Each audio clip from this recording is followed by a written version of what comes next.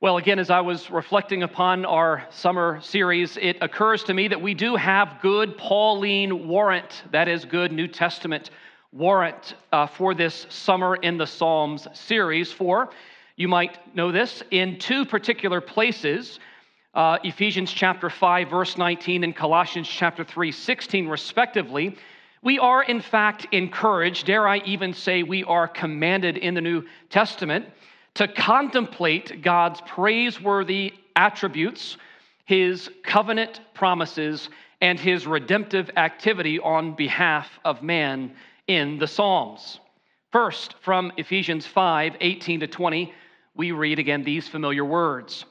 And do not be drunk with wine, for that is debauchery, but be filled with the Spirit, addressing one another in, notice, psalms, in hymns and spiritual songs, singing and making melody to the Lord with your heart, giving thanks always and for everything to God the Father in the name of our Lord Jesus Christ. Israel has done a superb job helping to select themes from the Psalms for us even this morning as we've sung together.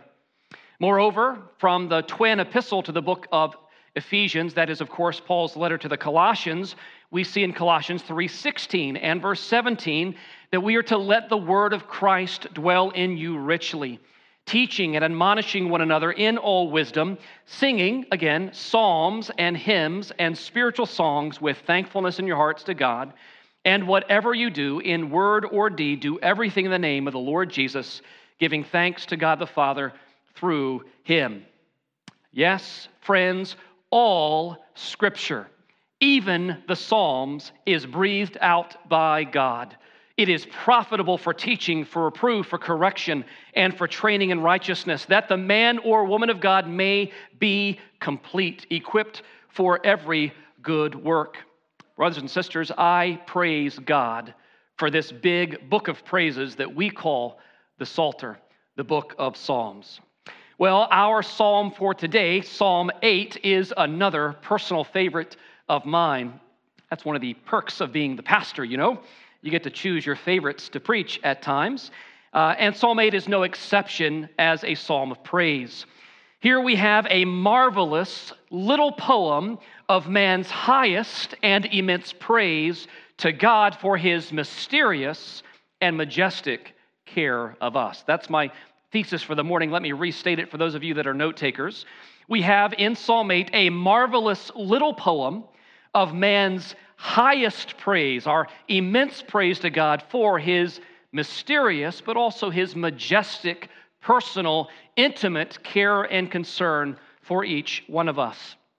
I wonder if you would look there at the text again with me in Psalm 8 and notice how King David himself, that sweet singer of Israel, according to 2 Samuel 23, verse 1, writes in the second person, that is, using the pronouns you.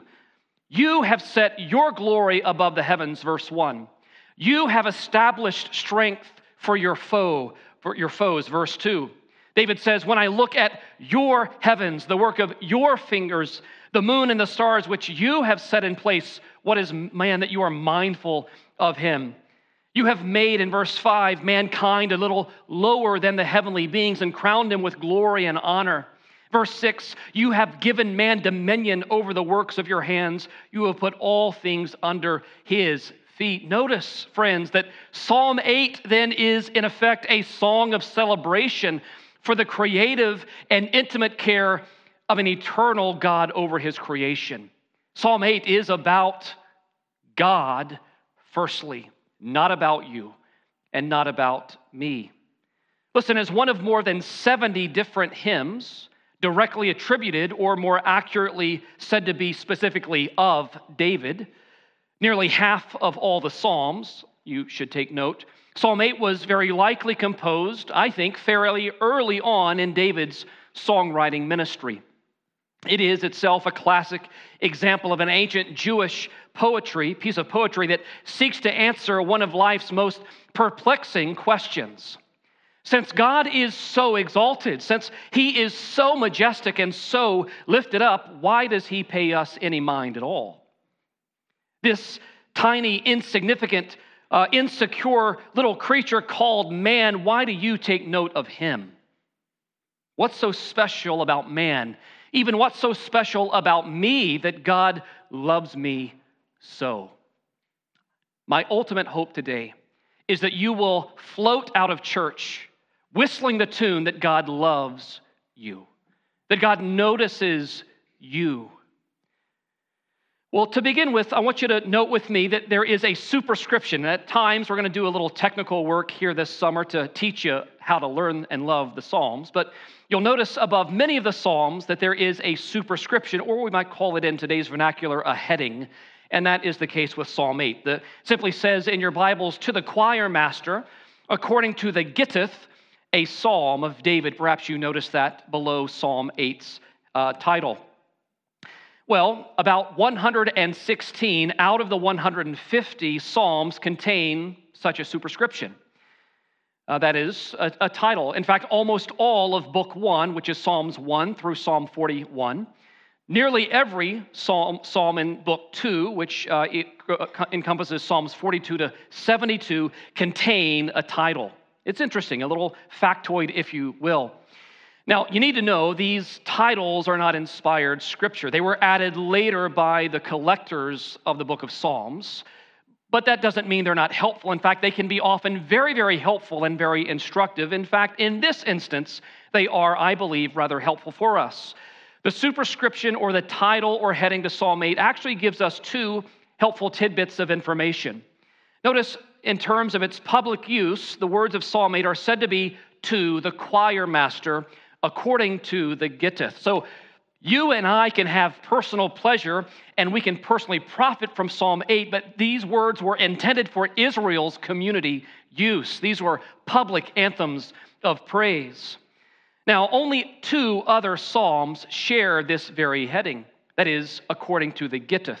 Psalm 81 and Psalm 84 are the in addition to Psalm 8, are the three psalms that are whatever according to the Gittith means, they are that. To the best of our knowledge, this heading likely indicates that Psalm 8 was meant to be sung corporately by the people of Israel while being accompanied by an instrument called a Gittith. Now, other translators attach the word Gittith to the city of Gath that King David spent some time. That's the Philistine city. We know that from the books of 1st and 2nd Samuel. Other scholars note that the word Gittith in Hebrew very likely is connected to the word that means a wine press. A wine press. It also seems to indicate then that this is a certain stringed instrument that evidently resembled a shape of a wine press that was used to accompany these words. Other people have noted that the Greeks, for example, borrowed the Hebrew term or the Hebrew word and the instrument that it represented in Greek culture, what they called a kithara. That's a sort of a guitar-type instrument. From there, we find in the course of time a Spanish instrument called a guitarra, and then that's where we get our English word guitar. So Psalm 8, Psalm 81, and Psalm 84 were musically arranged to be sung to the music of a guitar. So Brian, there's your assignment for next Sunday. It's all on you. Lead us in Psalm 8. Now, the other bit of information that we'll note here, as I've already said, is that it's a Psalm of David. There are almost half of the Psalms are attributed to being of David. What does that mean? Well, this statement, a Psalm of David, is understood as belonging to David. Most certainly, David was the author of Psalm 8 and of virtually all the Psalms, I believe, that are attributed to being of David. Another way we might say that is these are Psalms belonging to David or being from David or by David in our current vernacular. In short, this is a Davidish kind of psalm, a Davidish psalm. Well, with that bit of background to Psalm 8 in mind, I want you just to sit back and imagine with me, if you will, David. And remember all that David had been involved in his life. Imagine David at some point, perhaps at the prime of his life, reflecting back on the serene hillsides there around Bethlehem, taking care of his father Jesse's sheep. Imagine David there standing under the starry nights as a lowly shepherd, thinking about his life, thinking about his plans, thinking about what he would do both with and for the Lord. There is David staring up into the bright moonlit sky, surrounded by the sounds of animals and the tranquil beauty of God's creation, while these very words come bubbling up out of his soul in praise of Almighty God. O Lord, our Lord, how majestic is your name in all the earth. You have set your glory above the heavens. Out of the mouth of babies and infants, you have established strength because of your foes to still the enemy and the avenger. Imagine David sitting back saying, when I look at your heavens, the work of your fingers, the moon and the stars which you have set in place, what is man that you are mindful of him, and the Son of Man? Even David thinking of himself, that you care for him. Yet you have made him a little lower than the heavenly beings and crowned him with glory and honor. David thinking perhaps of the kingdom of Israel here, you have given him dominion over the works of your hands. You have put all things under his feet, all sheep and oxen, and also the beasts of the field, the birds of the heavens, and the fish of the sea, whatever passes along the seas. O Lord, our Lord, how majestic is your name in all the earth. This is God's word. The Apollo 11 mission, which took place from July 16th, 1969 to July 20th of 1969. Some of you might remember that. Some of us weren't around at that time, sorry to say. That saw the first ever lunar landing by humankind on the moon. The crew, including Michael Collins and Neil Armstrong and Buzz Aldrin, carried with them something referred to as the goodwill disk, with messages, as I understand it, from more than 73 countries and entities, including the Vatican, upon it. It's interesting and ironic that the Vatican contributed the full text of Psalm 8 to the goodwill disk. Just a portion of that reading, again, is this. When I look at your heavens, the work of your fingers, the moon and the stars which you have set in place, what is man that you are mindful of him, and the Son of Man that you care for him? Pretty appropriate words for that moment. Now today I want you with me firstly to observe how Psalm 8 as a whole, we're going to dig into the structure of this today, rather succinctly, but I think poignantly captures the peculiar, even unmatched majesty of man's highest praise of the Lord our God. In fact, David's intended meaning for Psalm 8, it seems to me, gives shape to the very lyrics' careful structure here in Psalm 8. In other words, we could say his point is seen in the pattern behind his praise. We discover a brilliant example here, and this is a word I've used before, even in our study of the pastorals. We encounter a chiasm, or a chiastic structure in Psalm 8. Firstly, notice that in verse 1, and you also pick this up, I'm sure, in verse 9, at the beginning and at the end, we have a matching set of inspired bookends capturing the overall theme of Psalm 8. The majesty of Yahweh, the Lord, is set and seen over all his earth. In other words, church, the Lord's own excellent or praiseworthy name is the ultimate object in the opening and closing of this majestic poem. O Lord, our Lord, how majestic is your name in all the earth. Again, I submit to you, this psalm is ultimately and supremely about God's space, not ours. By the way, very quickly before moving on, you'll notice perhaps that two different representations of the divine name are given in verse 1. Did you notice that?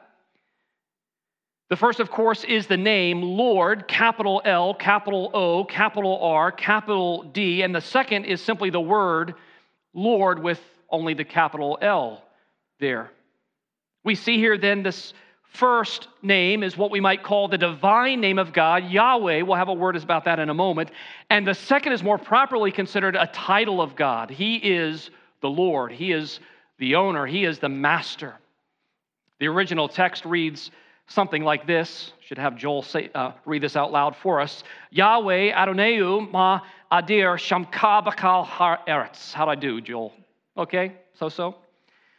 Roughly translated, that is, Lord, our Lord, how magnificent, how excellent is your name in all the earth.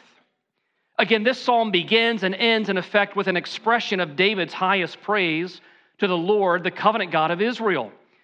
Remember, the God of Abraham, the God of Isaac, the God of Jacob, the God who revealed himself to the man Moses in a burning bush in Exodus 3, verse 14, who exists eternally and who rules powerfully over this tiny blue globe.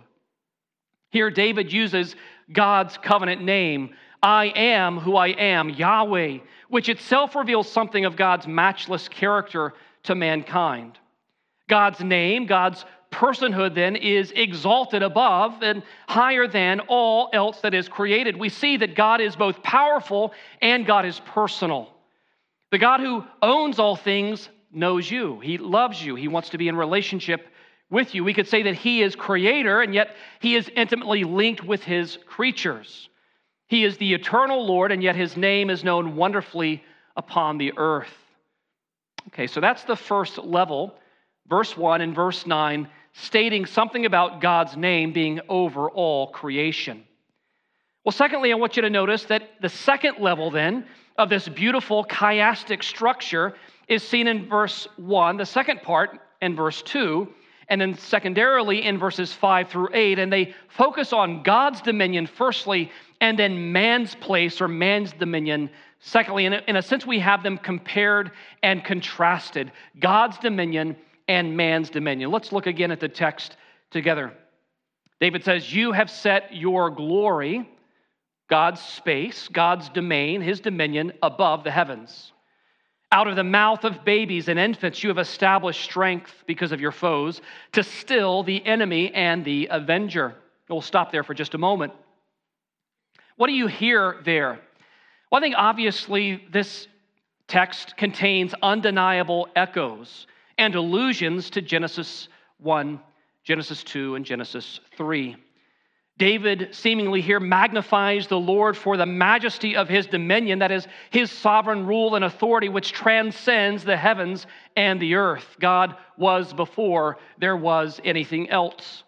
That is, despite the enemy's best efforts, God's most excellent name must be praised, even if by lowly babies and infants.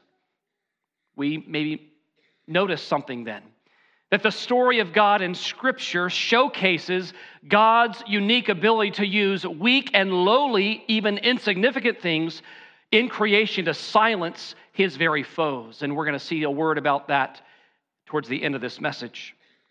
Then similarly, set parallel to God's dominion is a word that David gives here, highlighting the dignity and expansive dominion even of humanity over birds and beasts and fish. Sorry, this is not a message for PETA today. Likewise, unashamedly affirmed and celebrated.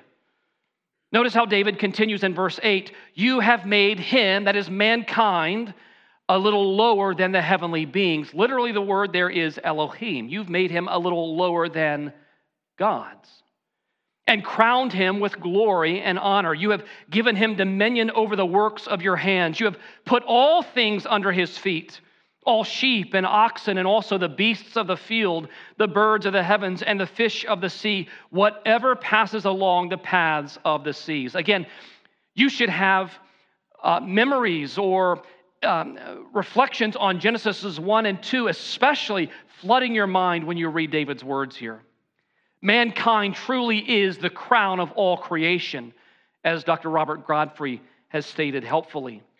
But I want you to notice that David uses a very interesting way of expressing this. Instead of being made a little higher than the animals, David reminds us here that as human beings, we were made a little lower than God. That's not an insignificant little detail, friends. In other words, though both are creatures, there is a great important difference between mankind and mere beasts and animals. Much to the chagrin of contemporary culture, there is good cause for rightly recognizing man's dominion and image-bearing responsibility over the entire earth. We have been crowned with glory and honor. Animals have not been. The Lord's intent was for Adam, not apes. For Eve, not elephants, to rule and have dominion over the earth.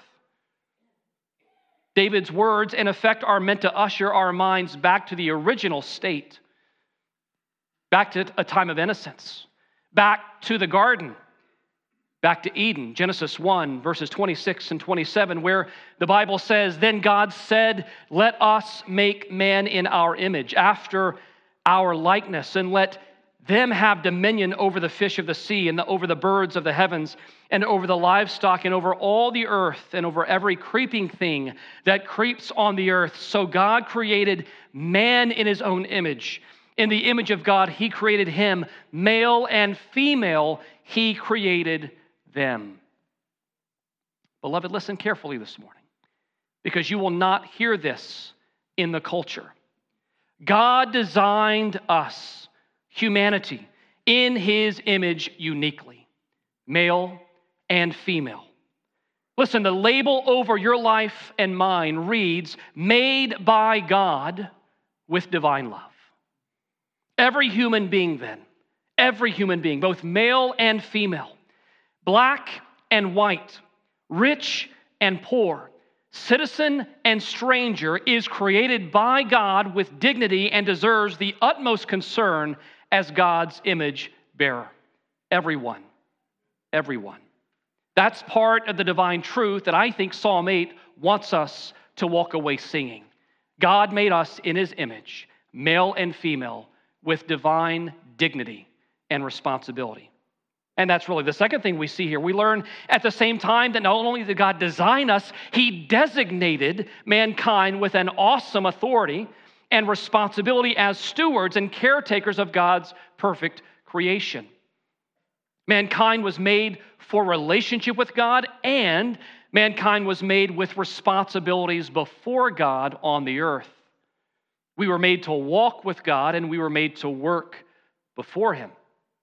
Notice again in Genesis chapter 1, now verse 28, what the Bible says, "And God blessed them, and God said to them, 'Be fruitful and multiply and fill the earth and subdue it, and have dominion over the fish of the sea and over the birds of the heavens and over every living thing that moves on the earth.'" Listen, though lowly creatures as we are, human beings are made for relationship with the eternal, exalted, and triune God, Father, Son, and Holy Spirit. Yes, that's you.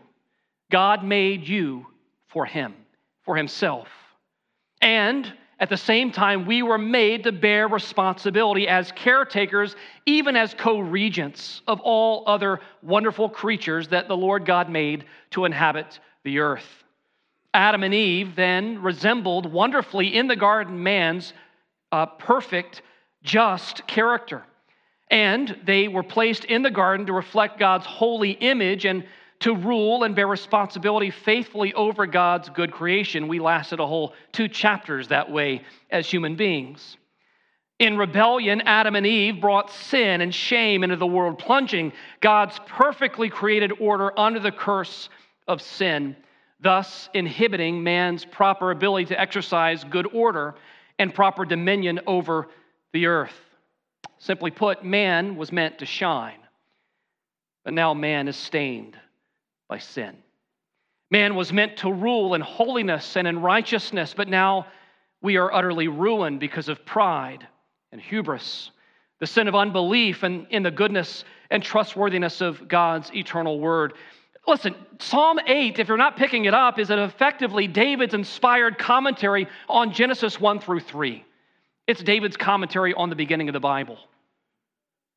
So by way of summary, we could say this, that we have firstly found David announcing God's praiseworthy name over all creation, over all the earth, verses 1 and 9. "O Lord, our Lord, how majestic is your name in all the earth."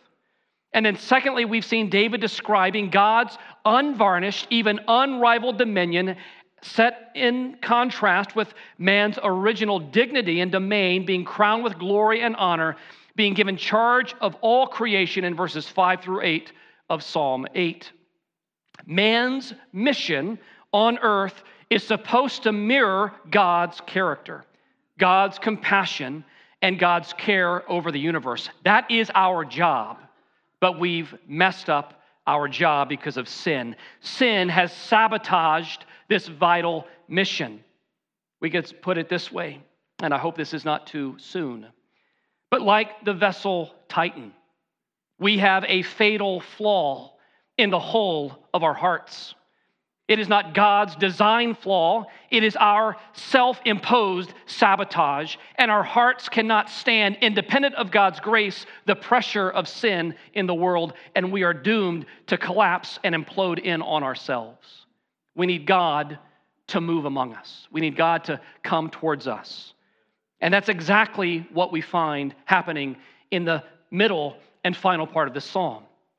Notice, thirdly and finally, in terms of the original structure, the chiastic structure of Psalm 8, before we come to a few final personal takeaways today, I want you to notice that the very middle of the psalm, and this is actually often the case in the book of Psalms, the middle is where you find the message, the highest point of the psalm.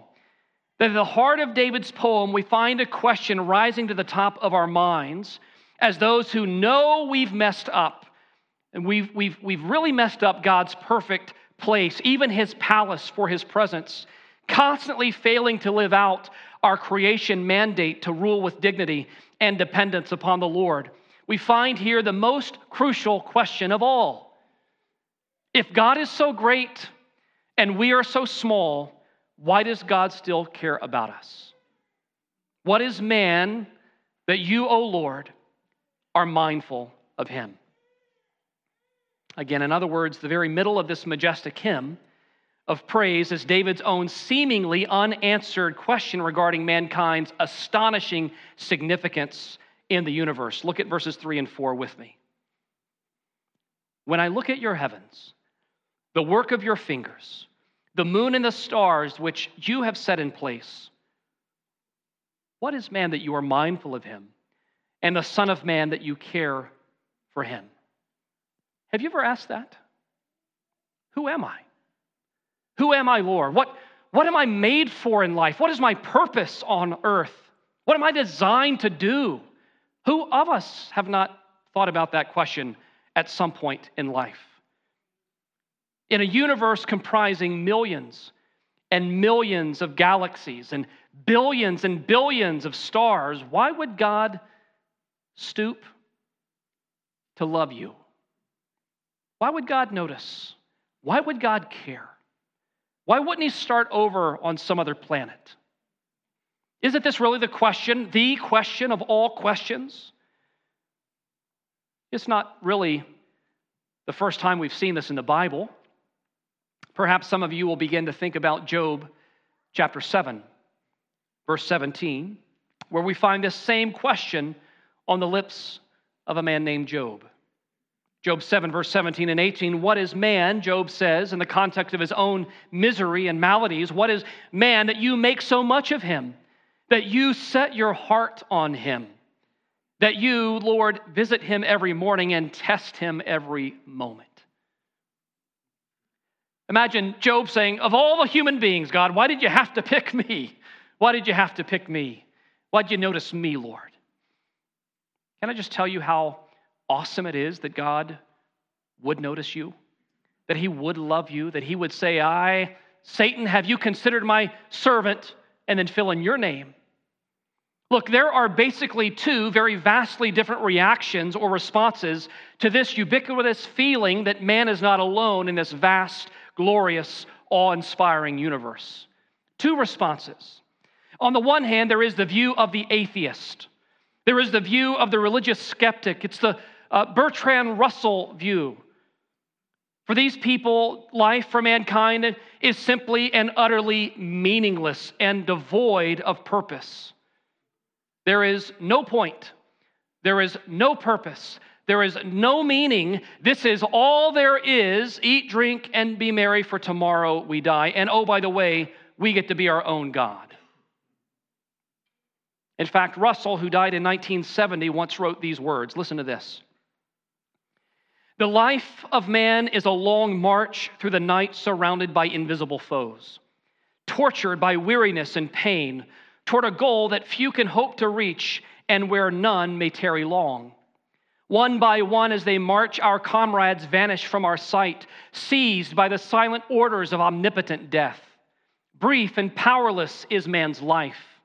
On him and all his race, the slow, sure doom falls pitiless and dark. Blind to good and evil, reckless of destruction, omnipotent matter rolls on its relentless way. For man condemned today to lose his dearest, tomorrow himself to pass through the gate of darkness, it remains only to cherish ere yet the blow falls, the lofty thoughts that ennoble his little day. Boy, don't you feel depressed right about now. Friend, that's one view, and you could take it, but I warn you not to. There's another view, the right view, the gospel view, and the Christian view, to be sure, that says life is not purposeless, it is full of purpose. It is full of meaning. Life may be full of pleasure, it may be full of pain, but it is also brimming and bursting with purpose too. That God made us to behold His glory and to know His Son, the Lord Jesus Christ. And listen, the very fact that we as human beings seem to understand something of the reality that we feature prominently in this grand show called life means that who we are and what we believe and what we do here and now ultimately matters. You want to talk about living depressed. It's living without purpose. It's living without a meaning. That's the depressed life. And friend, no Christian should live that way. No Christian should live that way. The earth is full of the glory of the Lord, and evidently so are we. So are we. It's interesting, as I pivot to the end, to observe that Psalm 8 features prominently in 3 specific New Testament passages. We don't have time to really survey them, but I want to leave this text with you, or these texts with you. The first is Matthew chapter 21, and you know that passage, that's getting to the end of Christ's ministry, where the triumphal entry has already occurred, and now He's gone into the temple, He's cleansed the temple, and the Pharisees and religious leaders are now furious at Him. They are furious that all of the blind and the lame and the little children are praising His name, and they say to Him, Lord Jesus, not Lord, Jesus, will you stop them? Don't you hear what they're saying? And He says, have you not read, out of the mouths of infants and babies, He stills the foe and the avenger. Psalm 8 shows us, like Matthew 21 verse 16 shows us, that God uses weak things like you and me to silence His enemies. He uses weak things like us to silence His enemies. The second passage where this psalm features prominently is 1 Corinthians chapter 15, verse 27.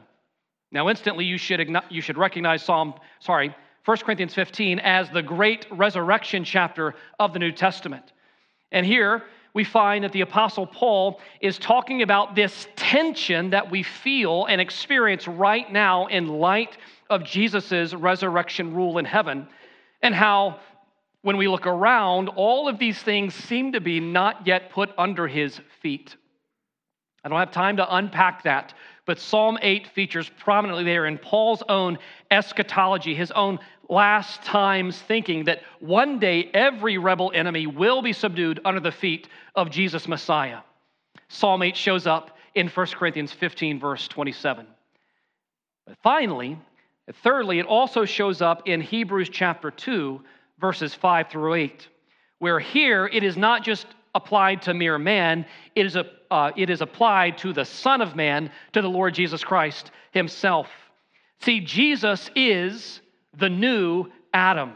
Jesus here is the head of a new humanity by grace and through faith in His resurrection.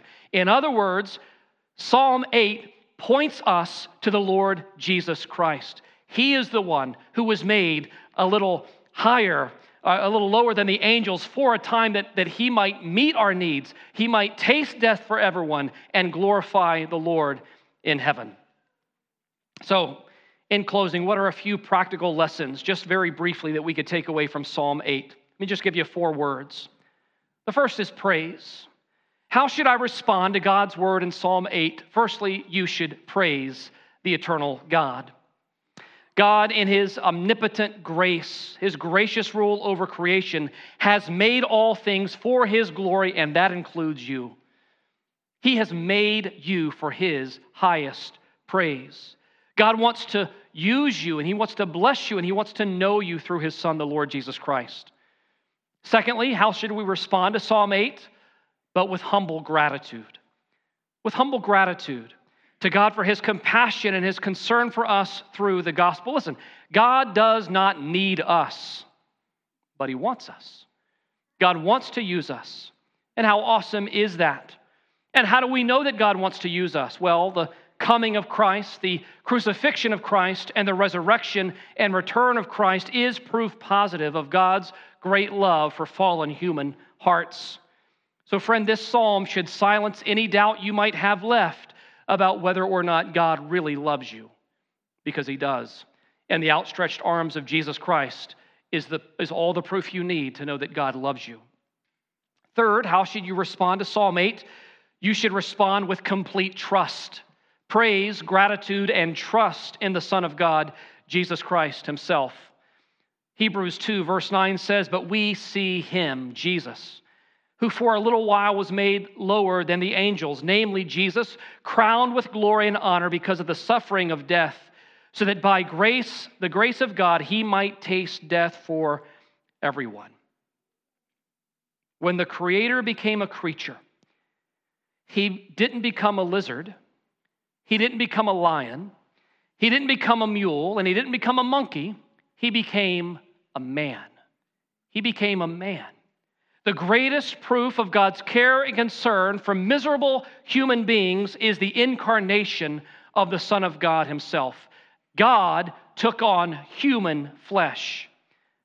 Therefore, he's the only object worthy of our trust and our belief. And then finally, we should respond to this text with gospel hope. With gospel hope. Again, verse 6 of Psalm 8 says, "You have given him dominion over the works of your hands. You have put all things under his feet." And I don't think we should rush to Jesus there. I think we should remember that this was given to Adam. This was given to humanity. Friend, we will rule on the earth one day, but we will only rule under the lordship and leadership of Jesus Christ himself. We were originally given dominion by God over creation in the garden. And through faith in the resurrection of Christ, we will rule again one day in the new heavens and the new earth. 1 Corinthians 15:24 puts it perfectly as I close. Then comes the end, when he, Christ, delivers the kingdom to God the Father after destroying every rule and every authority and power, for he must reign until he has put all his enemies under his feet. The last enemy to be destroyed is death, for God has put all things in subjection under his feet. But when it says all things are put in subjection, it is plain that he is accepted who put all things in subjection under him. When all things are subjected to him, then the Son of himself will also be subjected to him who put all things in subjection under him, that God may be all in all. Praise, gratitude, trust, and hope. How else should we respond to a psalm that begins this way? O Lord, our Lord, how majestic is your name in all the earth. Let's bow in prayer. Almighty God and Father, even as that title slide shows, it's a big universe, but you're an infinitely bigger God.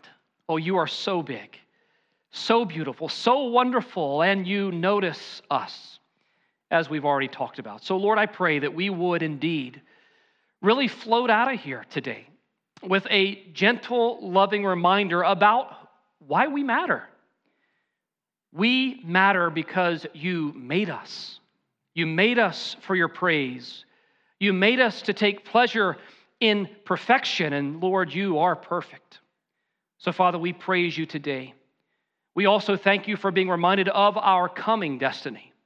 Jesus already has been crucified and risen from the dead. He is right now reigning from heaven, but his reign has not been consummated upon the earth, but one day it will be, and we will rule with him.